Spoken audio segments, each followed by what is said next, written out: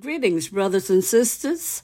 Thank you for tuning in to another episode of Inspirational Thoughts and Encouragement. Today's scripture comes from 2 Timothy, the 4th chapter, verses 1 through 5, from the New Living Translation.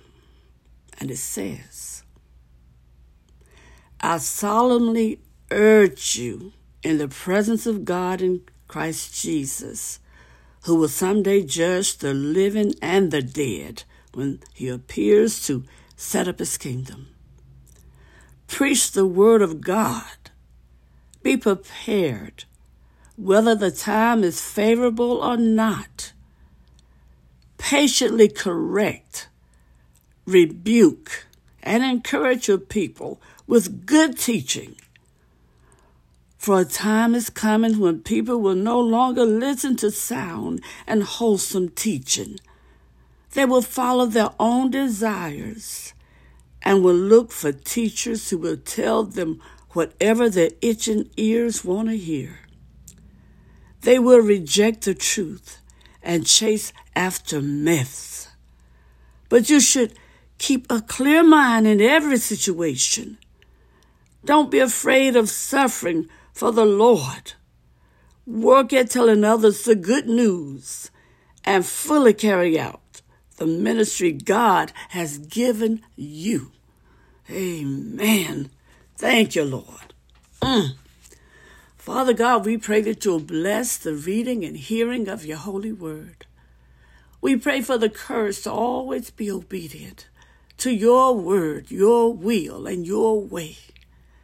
And Lord God, we pray that you'll continually bless us with spiritual insight, wisdom, and understanding as we grow in the knowledge of you, Lord God, as we grow in the knowledge of your love for us, Lord God. This we pray in the precious name of Jesus, your Son, our Savior.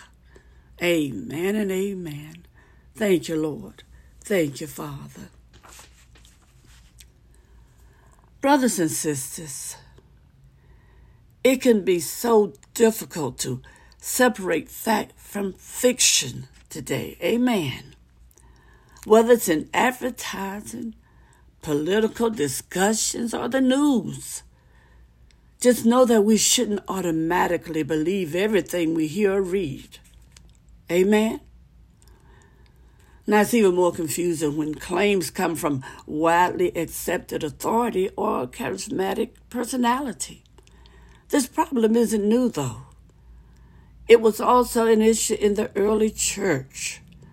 Paul wrote to his friend and protege, Timothy, warning that people were susceptible to following eloquent and compelling speakers. This was true, he said, especially if they were wanting to have their ears tickled and to accumulate some for themselves teachers in accordance with their own desires. 2 Timothy 4th chapter, 3rd verse.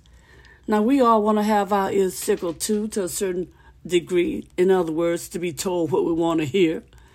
And that's why it's good to have friends like Paul and Timothy who reminded each other of the truth.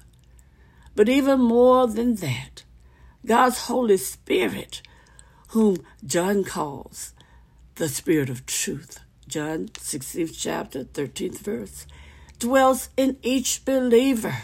Oh, thank you, Lord. Thank you. And when we yield to the Holy Spirit's control, He promises to guide us in the right direction. Amen. Now, outside sources can be helpful for education, but at the end of the day, we should go to God's word and spirit above all else. Know that. So build your foundation on truth by spending time with the Lord, and He will not lead you astray, brothers and sisters. Amen. And when you do, your journey will be blessed. Your life will be blessed. You will be a blessing. And have a blessed day.